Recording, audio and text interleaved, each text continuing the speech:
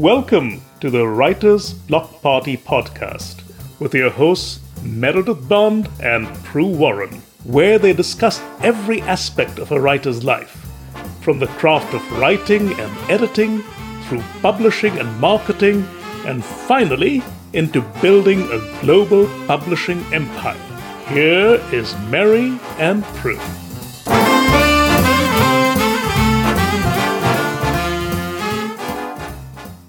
Welcome to the Writer's Block Party podcast. I am Meredith Bond here with the lovely Pru Warren. Pru, I am so sorry you didn't catch my hand gesture here because I have my camera off. Well, you know what I did catch was my own face on a Zoom screen, right? And it's every time I look at myself on a Zoom screen, I'm like, what? Who is that? So the describing me as lovely is, I think, false advertising. I'm the lumpy Pru. No. Yeah, right. Thank you. I don't agree, but anyway, today we are talking about character development. Good.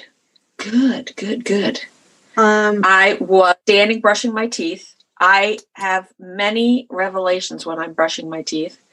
I decided that my next book's character, the reason she's such a party girl, she's a wild drinker, is because she's mildly dyslexic. So she never liked the work world. So she's a party girl. And I just like that kind of character development. So as we discuss this, I'm going to put this in terms of my character, this party girl who doesn't even realize she's dyslexic. So give me your wisdom. Tell me about character development. Okay, let's think about character development. Okay. We have talked about goal motivation and conflict. Yes. That's, of course. But you want to recap that every character needs a goal and a reason for that goal, but also an obstacle why they cannot achieve that goal. That's the holy trinity of goal, motivation, and conflict. Precisely. Okay. The goal, motivation, and conflict sentence is blank needs to blank because blank, but conflict, therefore blank. Okay. Right? In Deborah Dixon's sentence, she doesn't have that, therefore I throw that in there. But I like to put that in there because I want to know what the character is going to do about it. All right. Well, then let's write it out. Let me write it out again. Okay. Say the sentence. Okay. Character's name. Yes. So her name is Farah. We're going to use her name is what? Farah. Farah. That sounds like a very good party girl name. Yes, the party girl. Exactly. Thank you. Okay. So Farah needs, what is her to goal? Fulfill her court-appointed community service. Okay, Farah needs to fulfill her court-appointed community service because... Otherwise, she'll go to jail. But she's a party girl. Oh, but she's mildly dyslexic. And therefore shuns any actual work. Well, that makes her seem horrible because of dyslexia. She's an undiagnosed dyslexic. Therefore, what is she going to do? Therefore, she has trouble... she has trouble making it through this court-appointed community service. No, but what's she going to do about it? That's what the therefore is. Oh. What is she going to do about it? She's going to try and charm her way out. She's going to try and dodge the work. She's going to try and schmooze someone into saying she did it when she didn't. Now, see, right there, that therefore, that shows me what sort of person she is. Because she's going to sweet talk her way out of her community service. She's not going to try harder. She's not going to work harder. She's not going to skip out altogether. No, she is the kind of person who will try and smooth talk her way out of it. I agree. And I think being an undiagnosed dyslexic means that she has learned throughout her life that some things are too hard. She hasn't been given the tools she needs to overcome her dyslexia. She doesn't even know she's dyslexic. And therefore, what she's trying to do is wiggle out of a situation that makes her brutally unhappy. Mm-hmm. So I don't want to imply that dyslexia is a character weakness, but she hasn't been given the tools to deal with it. She doesn't even know. Right. It's not a character weakness. What it is, it's a disability she has to overcome. And she doesn't even realize that she has it. And so she has developed tools, even unbeknownst to herself, in order to get around this problem. Yep. And of course, her court-appointed community service is going to take place in an inner city school where she works with a special ed teacher who says, honey, you're dyslexic. And he's, buff and gorgeous. Of course, because all special ed teachers are. All of them. Well, so she is going to unlace his tightly laced soul, and he is going to lace her up a little bit so they will fulfill each other's secret needs. Excellent. So we've started off. We've got our Farah's goal, motivation, conflict, and therefore, which already tells us who she is at the beginning of the story. And you already know that as the story progresses, this hunk of a special ed teacher is going to help her to overcome her disability and to attain her goal, which is fulfilling these community service hours. Yeah. Well, but of course, her outer goal is to fulfill this community service and get back to partying. Mm-hmm. And the inner goal, of course, is to heal and to realize why she's so uncomfortable in the 9-to-5 world and why she can't get along with anybody in her family. They're all, rabid achievers. Right. It's good, isn't it? I mean, that was a good toothbrushing. That was a very good toothbrushing. Yeah. And your teeth got clean too. Yes, dental hygiene. So I can have lots of funny situations with kids, and I think he might have a large dog who comes in, and the kids read to the dog. So he's the enormous slobbery dog is considered a service dog and is allowed in the school. Oh, I've got lots of little details all worked out. Oh, wonderful. But we're focusing on character development. Yes, character development. Sorry to derail the conversation. Let's go back to character development. Good.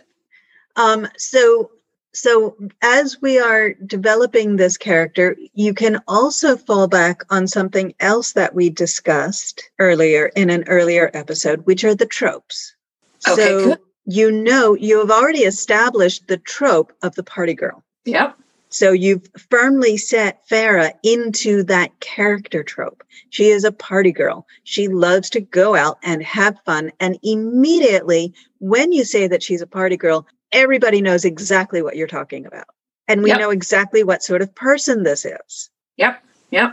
Now, once you've established that trope, you don't want to get stuck in the stereotype. Agreed.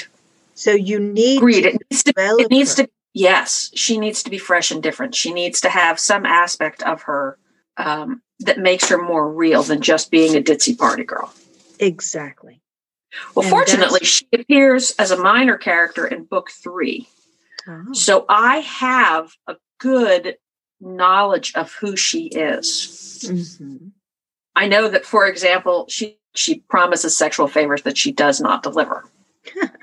So she's not very flattering in the beginning, but she's cute and funny. So people do tend to like her, but she's known to be a tease. So I do have a little bit of freshness to her. Mm-hmm. She pretends she's a slut, but she's not. Great. So already this character is developing because we want her to be a well-rounded person. We want her to have those fantastic flaws that make her human. And so, how many of your readers will say, yeah, I love to party. Oh, yeah, I like to tease guys too. I think there's probably a certain amount of fantasy fulfillment for a lot of romance readers and thinking that I live a 9-to-5 life and it bores me. And so I retreat into romance for something that's a little more zippy. And I wish that I was a party girl. So I think there's value in it. I'm not so sure that Farah is a character that people will recognize in themselves, right? A cock tease who drinks all night and is hungover the next day. She's not an entirely nice person. You begin to understand why she is this way, and she has more. There's a little bit of tragedy in amidst her comedy. Excellent, because that again rounds her out. That makes her more human, having tragedy amidst the comedy. Yeah. Good. I'm just thinking that we're going to need to do this entire podcast again because I need the guy. I don't have him at all yet. I need some flaws. I got to do my character development for the unnamed guy. Okay, so we've talked about tropes and we've talked about rounding out a character to be a complete person. Mm-hmm. How far would you go in that? Do you do a full backstory for every character as you're beginning? Do you do it as you go along? How do you create a complete character yourself, Meredith? Not how one ought to, but how do you actually do it? It's a fantastic question. I do not write out a full backstory for my characters, but I have one in mind vaguely. And so I am also just beginning to write a book, and I am developing my hero and heroine. I mean, I have developed them. I have begun to develop them because they're not fully developed until the book is written, right? Because they will surprise you along the way. Well, that's true. That's certainly true. Right? So as I begin to write this story, I know that my heroine is a young lady of means. Her father owns cloth manufacturing factories. Yes. You're Regency, aren't you? Yes. This is all Regency. And so Industrial Revolution. Exactly. Industrial Revolution. Good. But being nouveau riche is not the thing. Right. They are not accepted into proper society normally. Right. She needs an impoverished lord. Well, see, that's the thing. She doesn't want an impoverished lord. She wants somebody who appreciates her and who likes her or loves her for herself. Right. Of course. Good. Because Already I like her. Good for her. Because that's a brave thing to do. Defy convention is a very brave thing to do. Right. So as I'm beginning to develop Gwendolyn, I know generally what sort of person she is. And for some reason in my strange brain, I have a scene in my mind. It is her backstory scene. It is her turning point scene. It is the wound that was accidentally inflicted upon her when she was a kid. Oh, will you tell? Do you mind sharing? Tell I what don't it is. mind. I don't mind. I'm going to write it. When I have this in mind, and I almost always have this in mind when I begin, because it is fundamental to my character development. I write up this scene as a short story, and I put it in my newsletter, and I send it out to my readers. Okay, hang on, wait a minute, because wait a minute. Short story of the turning point. Yes.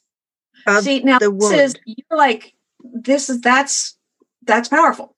Okay, I have written it down now. Say. Okay, so dear sweet little Gwendolyn is Daddy's little girl. Okay. Right?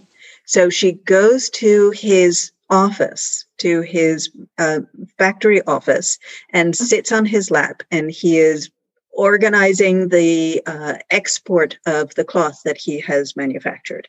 Okay. And he shows her how he does it. She sits there while he's working and he explains to her what he's doing. And she's fascinated. She loves it. She thinks it is so interesting and so much fun.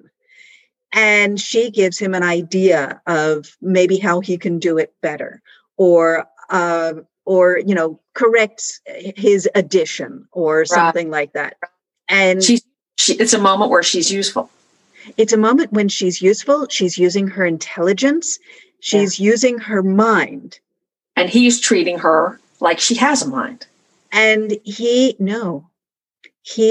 puts her takes her off of his lap, puts her on her feet, pats her on the head and says, "Sweetheart, you are a beautiful little girl. Go out and buy a pretty dress."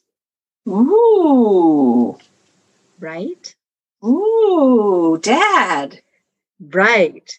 He loves her with all his heart, but she's a pretty little girl and she should not be using that brain. Well, it really does. It fits nicely because he's been taught by his society that the value of women is who they marry, right? Exactly. Are they pretty enough to marry someone else? And she's not ever going to work in his office. So he's not going to encourage that love of business. Exactly. It's tidy. It's tidy. It's neat, Meredith. That's a neat backstory moment.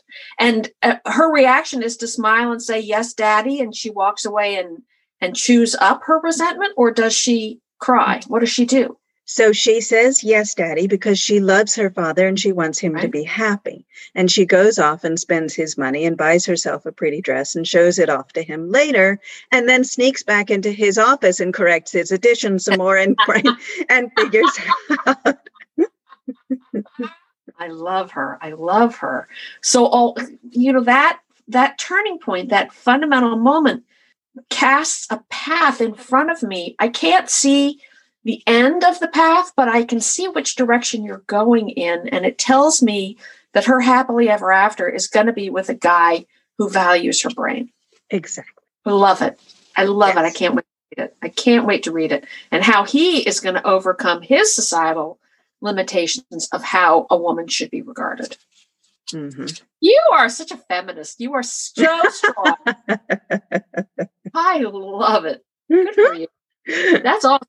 So you've got that transitional moment, and you're going to write that up when you get the time and when you're in the right development, and you're going to send that out to the people who are on your newsletter. Yes. Do you do it before the book comes out or after? Yeah. No, before, because I want to tease them. You want to tease them and tell them what's coming. Yeah. Mm-hmm. Now, if a listener, if Glory wanted to sign up for your newsletter, where would she go to sign up for your newsletter? She can absolutely go to my website. And when you go to my website, there's a cute little pop-up along the bottom line that you have tried and said that it didn't work. And I got my developer on that, and now it works. Then I'm going to do it again so I can get it on. And what is your website, meredithbond.com? It might very well be meredithbond.com, pruwarren.com. Gosh, those are such hard names to remember. meredithbond.com. People should sign up for your newsletter. I know we're not on newsletter. I know we're on character development. How often do you put out your newsletter? I can't remember. Once a month on the 15th. No matter what day of the week that is, on the 15th of every single month, you will get a newsletter in your inbox from yours truly. meredithbond.com. I do mine every Tuesday at 9 a.m. because I'm chatty. Okay. Character development. So you have your short story. You have your turning point. Yes. And I'm assuming you have a rough outline of what's going to happen next. In the story? In the story. In the actual book? Yes. You have the beats, because I don't have Farah's beats. I don't know how we're building, how we get to the inevitable decisions that mean we can never be together again. I don't know what my problem is. I don't know what my hero's wound is. So I'm still working on that. Have you you've got your guy? I have my guy. Actually, I had my guy before I had my girl. You did. I did, because he's a recurring character throughout the entire series. Nice. So it's his turn. It's his turn. Yes. his is the last book of the series. So Oh, does that fill you with sorrow? I mean, you can do satellite things. You can build off that universe. I can, but I am going to go in a new direction after this. You are. You are. I just think that's interesting. You're going to go in a new direction. Well, good for you. Good for you. Good for you. And good for all your listeners. Okay. So you have his character is more strongly set. You're looking at the concept of character development. I'm assuming, and maybe this is a wrong assumption, but I'm assuming that the black moment, the bleak moment when we can never be together again, is not just situational. It's not just now I'm locked in a closet and you're drifting downriver on an ice floe. It's aspects of my character and your character have come into conflict. It's not just that black moment isn't just an external black moment. It needs to be an internal black moment, right? Right. And they both have to sacrifice in order to resolve that conflict. Exactly. So how does Farah take it when the hero says, hey, girl, you've got dyslexia? Yeah. That's a really big issue because she has got to sacrifice something. She's got to maybe surrender her party life or surrender her sense of self in order to move ahead and grow. Right. What's Gwendolyn's hero's name? Joshua. First name. Joshua. Goodness. Gwendolyn and Joshua. Yeah. And so you haven't begun writing yet, but you know his sacrifice, her sacrifice? I have begun writing. I'm about 8,000 words in. You're awesome. Look at you go. I have to admit, 2 of those scenes, about 2,000 of those words, are stolen from the previous book. Why is that bad? That's good. It's not, because the books overlap. And so I just take a scene that I've already written and I rewrite it from the heroine's point of view. From 2 different perspectives. Yeah, exactly. It's so much fun. So that's kind of brilliant. It makes me think that it would be sort of interesting. I mean, it would be an academic exercise, but it would be interesting to write a book that was the same scene. Every pair of chapters was the same scene, but told from the different perspective. So it's not as though you turned the page and went on to something new. You turned the page and took a jump back to the beginning of the last scene. It might drive you crazy, but it would really be an interesting way to set up how people were not understanding each other. Oh, yeah. Oh, I love that. Absolutely. And do you ever do that? I mean, I know you're doing it from book to book, but this concept of, I think it would be frustrating as a reader if you got to that cliffhanger at the end of the chapter and were like, oh, then what happened? And then suddenly you're sucked back into the same scene again. Can that be sustained for more than one book? I mean, more than one pair of chapters? I think it would get really annoying. I think it would too. But what an interesting challenge that would be. I actually read 2 books that were like that. It was, one book was from one person, only one person's point of view. And then the next book was exactly the same book from the other person's point of view. Wow. See, that would negate that feeling of we're not making any progress here because you're in an entirely new book. Exactly. Did you like it? You obviously read the second book. You obviously liked it enough to read the second book. I liked it kind of to read the second book, but I have to say it was kind of boring because I already knew what was going to happen. You knew what was going to happen.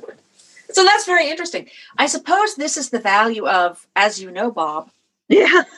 You mentioned As You Know, Bob last week. And ever since I've been reading and watching TV and watching movies and thinking to myself, as you know, Bob, that's a useful way to say you are giving backstory and you think you're being clever, but really that's unnatural. You're doing that wrong. As you know, Bob. I don't even know where we are. I've so distracted us from character development, and I do apologize. No, that's okay. It's fine. So I'm thinking about character development, and so I start off with my backstory, with this transformative scene in my head. So I know where my character is starting. I know what their goal, motivation, and conflict is. And from there, as you say, you build your beats, the main turning points in the story, which will lead them to that ultimate character growth at whatever it is they need to achieve by the end of the book. Yep. Good. So, it's funny because just sitting here thinking about this skeleton of character development and how you hang a body on top of it has been very valuable to me, because I can envision a transformative scene in Farah's adolescence where her sister comes along and corrects all her spelling and sort of gets her through high school. I can see that. I can see a transformative scene. Mm-hmm. And now I have to put in the beats that make that final, addressing the final issue that takes us apart forever, has to be based in that. Mm-hmm. Ooh, that's nice. That's a nice way of thinking about it. I feel like this is the spine of my book. Right. This character development. Exactly.